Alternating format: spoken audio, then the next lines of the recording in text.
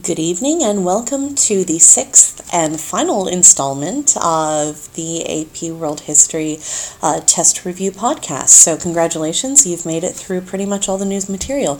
I will be kind of doing a general what you need to study for the final podcast coming up.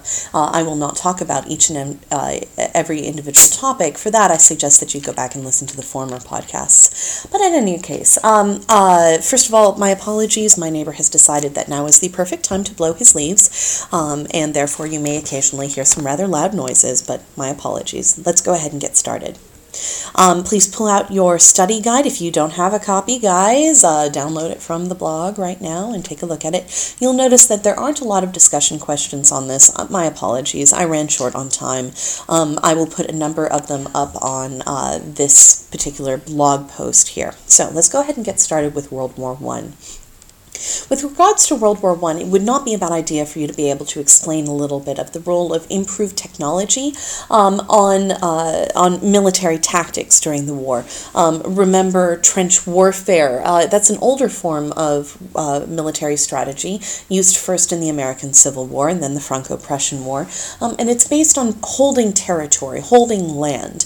But when combined with things like the increased technological output of, say, machine guns or tanks, landmines, airplanes, as well as poison gas, trench warfare becomes incredibly deadly during World War I. So keep that in mind.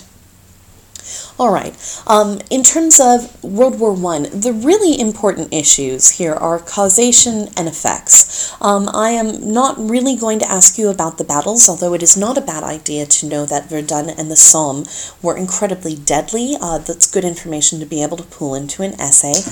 Between the two battles, we're talking about 1.6 million soldiers killed or wounded.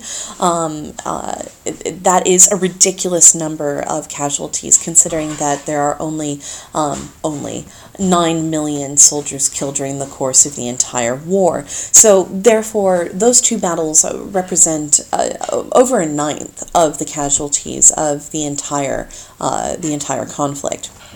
The Battle of the Marne is simply the cessation of the German advance into Paris as a result of the Schieffelin Plan. I do expect you to know what the Schieffelin Plan is. Remember that this is something that Germany dreams up as early as 1905, just in the theoretical possibility that, say, Germany should be attacked by both France and Russia at the same time. Not that it would ever happen. How would they get out of it? And the idea was to attack France through Belgium, be able to take over Paris within 6 weeks, and then, and only then, turn one's attention to Russia, thus avoiding dividing one's forces. However, the Schlieffen Plan is a disaster. It does not work. Germany had not counted on Great Britain coming to Belgium's aid. Remember, Belgium was neutral, brave little toaster Belgium. And they had not expected Russia to mobilize its troops as quickly as it did. Now, granted, the Russian troops were not well outfitted. Remember that we're only talking about 50% of the front lines in the first few battles having access to weapons, so it was a slaughter on the Russian infantry part. In terms of causes for World War I, it's really important that you remember that whole nationalism thing from the last unit. Remember, nationalism is the belief that one ethnic group or one group with a shared culture or history or language deserves to be recognized as a separate entity, hence a nation state. Nationality and nationhood at this point is a big buzzword, particularly for the Slavic region. You have a rise in what is pan-Slavism, this idea that all people of Slavic descent have a right to independence. This is particularly concerning in the Balkan region. This is just slightly north of Greece in the Balkan area. We're talking Serbia, Montenegro, Bosnia-Herzegovina, what will eventually become Yugoslavia, also Czechoslovakia. This region is pockmarked by a number of different ethnic groups, but most identify as Slavic. And Austria-Hungary, with its Germanic origins, pushes a couple of buttons when it winds up taking over Bosnia-Herzegovina, while Serbia and other Slavic nations are gaining their independence. Now, Russia, which could usually be counted on to defend Slavic independence, did nothing to intervene when Austria-Hungary takes over Bosnia-Herzegovina. This is largely because Austria-Hungary had promised Russia access to the Dardanelles, which was a strait that led into Istanbul. And if Russia controlled the Dardanelles, then they could essentially starve out the Ottoman Empire, their age-old enemy. However, Austria-Hungary goes back on its word, and therefore Russia is not particularly pleased with Austria-Hungary. Now, during the late 19th century, we have a series of incredibly complex alliances develop. Remember when we tossed the string around the room and we had the red and the blue string showing who was allied with whom? Please remember who's involved in the Triple Alliance versus the Triple Entente. The Triple Entente is going to involve France, just so you know. That's why it's got the French thing in there. Okay. There is a misspelling on your study guide. My apologies, guys. It is not the Zimmermann telegraph. It's the Zimmermann telegraph, as in Z for zebra. Let's see, other things you need to make sure you understand. Know the clauses for the Treaty of Versailles and how that sets up World War II. That is a big issue. Gosh, that would make a great short answer question. I'm just saying. Beyond that, I would know who Chaim Weizmann is. Chaim Weizmann, remember, is a Zionist. He wants to have the establishment of an independent Jewish nation in Jerusalem, which is part of Palestine at this point in time. So in 1917, while the British are trying to get the Arabs in the Arabian Peninsula to rise up against the Ottoman Empire and thus pull the Ottoman Empire out of the Central Powers, there is a British movement into Jerusalem. And because this is a rather sensitive area of the world, there is the issuing of the Balfour Declaration. And this is a statement by the British saying that they have every intention of forming, in sometime in the future, a Jewish state out of Palestine, while at the same time recognizing Palestinian autonomy, which would mean that they have self-rule. So it's creating a Jewish state while at the same time recognizing Arab and Palestinian autonomy, which that is a very difficult and very fine line to walk, and the question becomes, can it ever be walked by anyone? Other things you need to pay attention to with regards to World War I, be sure you know Russia's role in the war. What is its situation? How does its contributions to World War I lead into our next topic, which is the Russian Revolution? So take a look down to the next section here. For this one, you best understand what Marxism is, as well as Bolshevism, as well as socialism. If you don't know those terms, it's going to be real hard to answer any questions about this. Russian Revolution, you need to recognize, goes back as far as 1905, when you have a series of revolutions develop across Russia. They are mostly democratic with a socialist leaning. A result of the 1905 revolutions are both the mutiny on board the battleship Potemkin, for those of you who saw the film, but it's also the October Manifesto, which essentially is supposed to take some power away from Tsar Nicholas II. It creates the Duma, D-U-M-A, which is the Russian parliament, essentially, at this point in time. But Nicholas doesn't really use the Duma the way it's supposed to be used. He doesn't really allow the October Manifesto to limit his powers. Essentially, the Duma becomes an advisory board, and they don't really do that much. Beyond that, let's keep going. So, 1905, the Russians get involved in World War I on behalf of Serbia after the assassination of Archduke Franz Ferdinand, which I'm sure you remember. some bloke called Archduke shot an ostrich because he was hungry. Remember all that. At any rate, let's see here. Tsar Nicholas is going to support his cousin, King George V, over in Great Britain during World War I. And so he orders people forward to the front. Now, the problem is that Russia is experiencing a major problem economically. It hasn't industrialized properly. There's famine. The soldiers are not being paid very well, nor are they being supplied. It's sending lambs to slaughter here. So there's resentment. So as early as moving into 1916 and 17, there are a number of protests against the Tsar. You also need to remember that Gregory Rasputin has kind of wormed his way into the Romanov family because Alexandra and Nicholas both believe that Gregory Rasputin, who is understood to be a faith healer or a holy man, although he is a very unholy holy man, he can cure their son of hemophilia. This, of course, is not the truth, hemophilia being a genetic condition, but at any rate, they believed it to be true and therefore put up with this man who was quite hated by the Russian peasantry. Now, all these factors combine to make the Tsar very, very unpopular. And what winds up happening is in 1917, there is a peaceful protest in Petrograd, St. Petersburg, and it involves about 200,000 workers and also soldiers. Once they reach the Winter Palace, which is the traditional home of the Romanovs, the Tsar's guards fire on the protesters. This is Bloody Sunday. Thousands of individuals are killed, at least hundreds, if not thousands of individuals are killed. And this really sparks the revolution.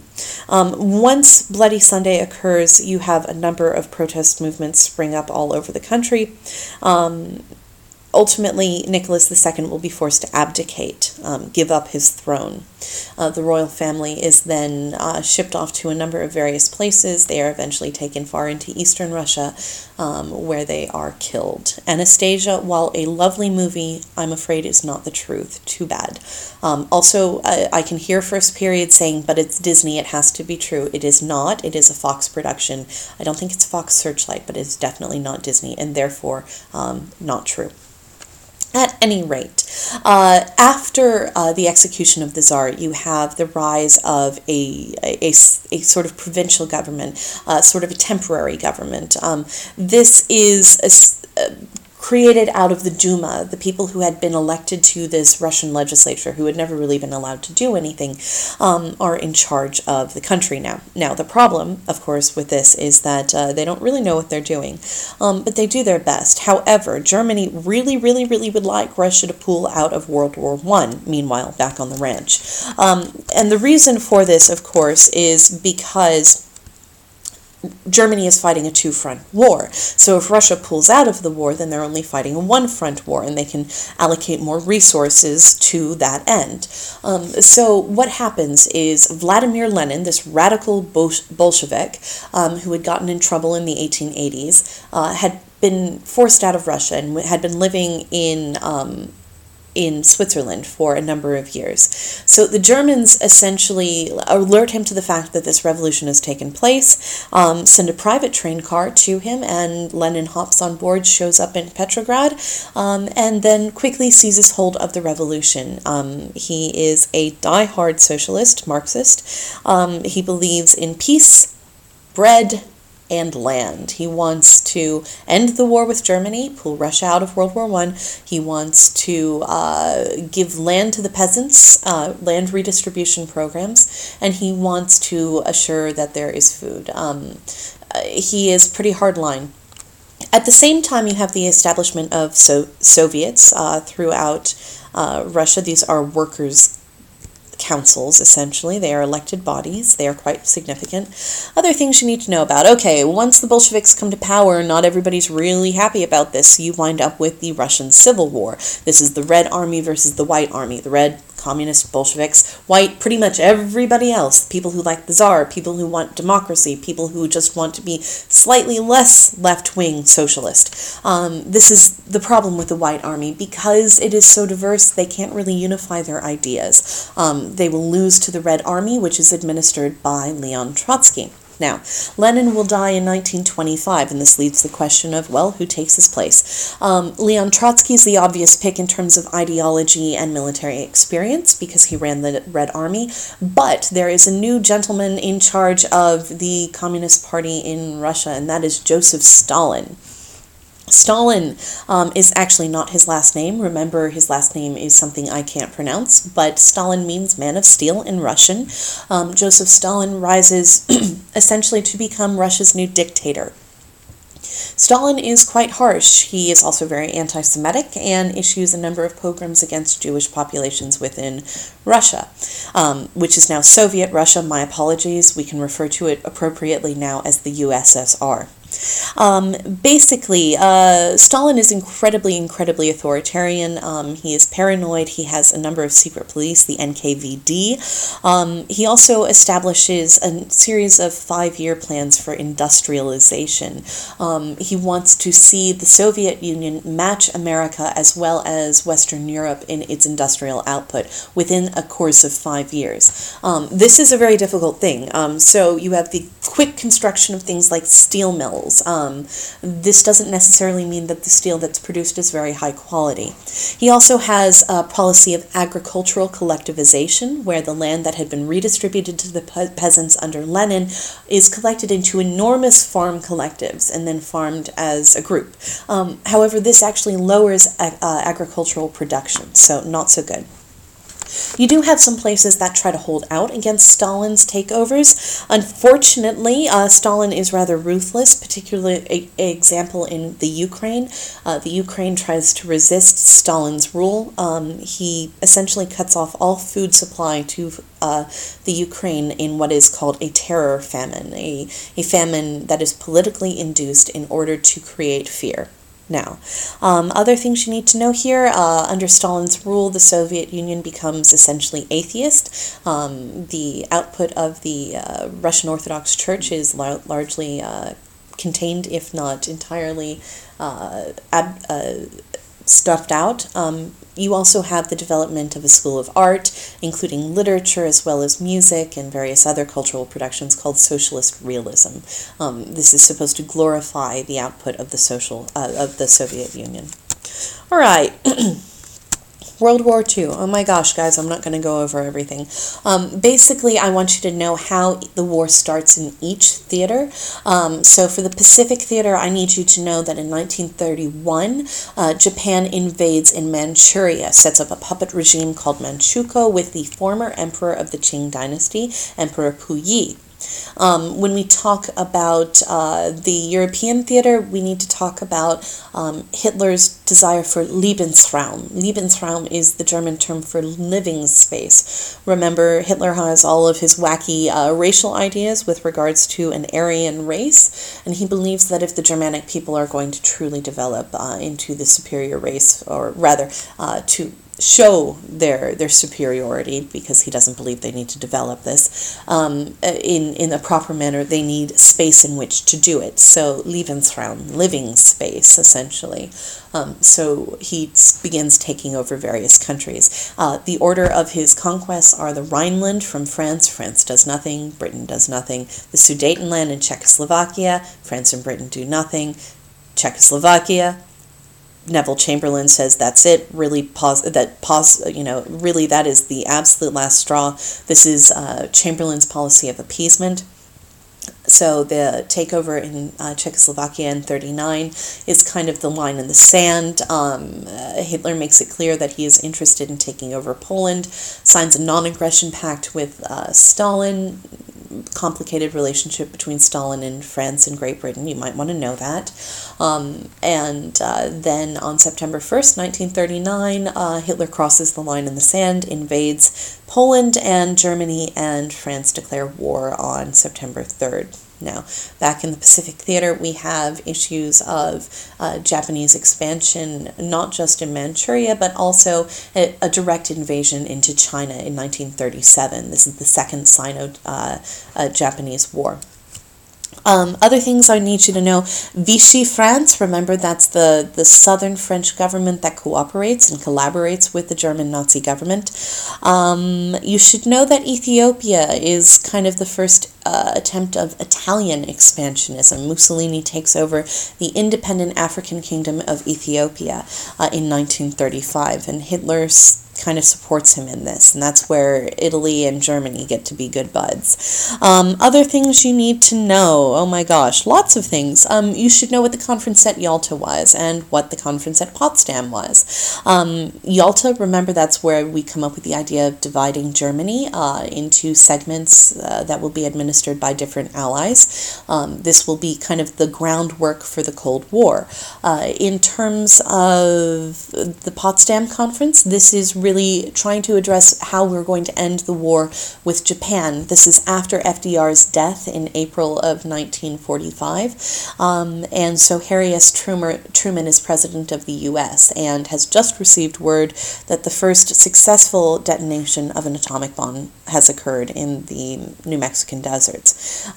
This gives essentially the go-ahead to use the A-bomb on Hiroshima and Nagasaki in 1945, August, thus ending the conflict. Other major terms you need to know: Operation Overlord, remember that's the final sort of plan to try and squeeze out Nazi Germany from Western Europe. That part of Operation Overlord involves D-Day, the invasions at Normandy.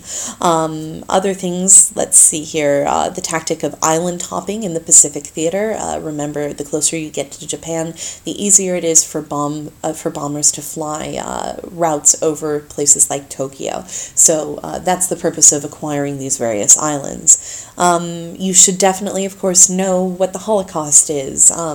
Individuals who might have been targeted by Hitler's final solution would include people of Jewish descent, Catholics, communists, the Roma, that's a more correct term for the gypsies. People of African descent were very often targeted, as well as people who were suspected of being homosexual. So all of these people who don't necessarily fit into Hitler's idea of this perfect Aryan race are targets. The Jewish population is, of course, targeted to a greater extent than any other, but I do want to make a point of making it clear that there are other targets as well. All right, I'm going to jump really quickly into the Cold War, talk briefly about Latin America, and that's it, guys. So here we go. In terms of the Cold War, major topics you need to understand are containment, the Truman Doctrine. George Kennan is kind of the author of the idea of containment. Remember, containment is that idea that communism is like chickenpox. It's a virus. It will spread, so you have to isolate it where it is so that nobody else catches it. This kind of leads into the domino theory, that once one country becomes communist, all the other countries around it are at risk and they could fall to communism. We have major concerns out of World War II that contribute to Cold War ideology, including the Marshall Plan, where the U.S. kind of sets up a close economic relationship with Western Europe in an attempt to rebuild the economies of Western Germany and Italy. They do offer aid to the Soviet Union, but Stalin turns it down. Now, I have NATO and Warsaw Pact on this list of terms. These terms, I can't remember if we went over in both classes or not. NATO stands for North Atlantic Treaty Organization. These are largely the anti-communist countries, the people who are on the American side of the Cold War. The Warsaw Pact involves countries that sign essentially treaties with the Soviet Union. So this is the us and them division in terms of the Cold War. We talked about the Cuban Missile Crisis in class. Make sure you understand the relationship between U.S. imperialism or neocolonialism in Latin America and its relationship to the Cuban Revolution, and what the Cuban Revolution has to do with a relationship with Nikita Khrushchev. Remember, it's all about sugar for oil and the nationalization of the refineries in Cuba. the arms race that results as part of the Cold War contributes greatly to what will become the space race. The U.S. doesn't land a man on the moon without the Cold War. This is the driving force of technology of the later half of the 20th century.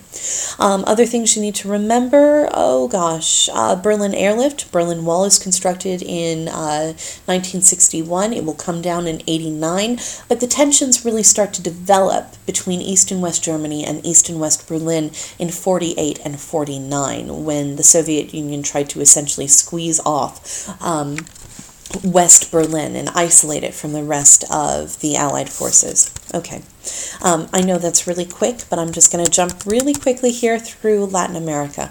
Basic concept you need to know with regards to Latin America is that we have a pattern of largely repressive military dictatorships, or caudillos. We have caudillos and then strictly military dictatorships later on.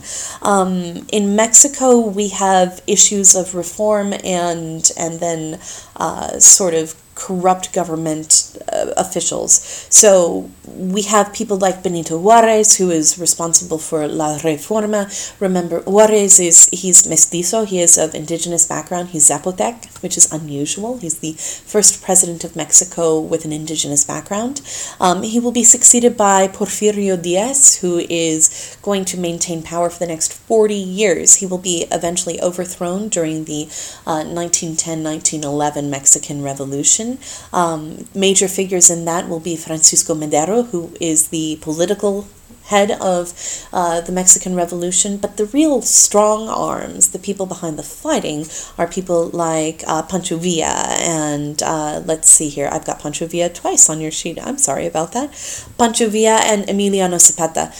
Remember, Zapata is in charge of the indigenous uprisings in the south of Mexico. Pancho Villa is kind of, he's a desperado up in northern Mexico. He will eventually be killed by American forces. Zapata will be assassinated in 1919.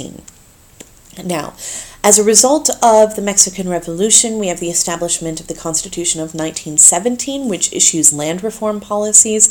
Essentially, haciendas, large land, are broken up and given to peasants. There are restrictions placed on how much land foreign governments can buy in Mexico. This is unusual in comparison to the rest of Central America, because in Central America we have things like the United Fruit Company buying up enormous areas within, say, Costa Rica and other places, setting up what we would call, rather derogatorily, banana republics. All right, I am going to hope that you know what NAFTA is, North American Free Trade Association, as well as Mercosur, which is essentially the South American version of NAFTA. The PRI, the Partido Revolucionario Institucional, or the Institutional Revolutionary Party, was the dominant political party in Mexico from about 1917 until 2000, when Vicente Fox from the PAN party, the National Action Party, was elected. The current president of Mexico, Felipe Calderón, is also from the PAN, the National Action Party. All right, guys, I am not going to cover India or China because we just did those. So check your notes, read up on stuff, and I will see you tomorrow. Study hard, study hard, study hard. By the way, your short answer questions will either be over Latin America, India, Cold War, or World War I. Those are your areas, so think about those topics. All right, guys, I'll see you tomorrow.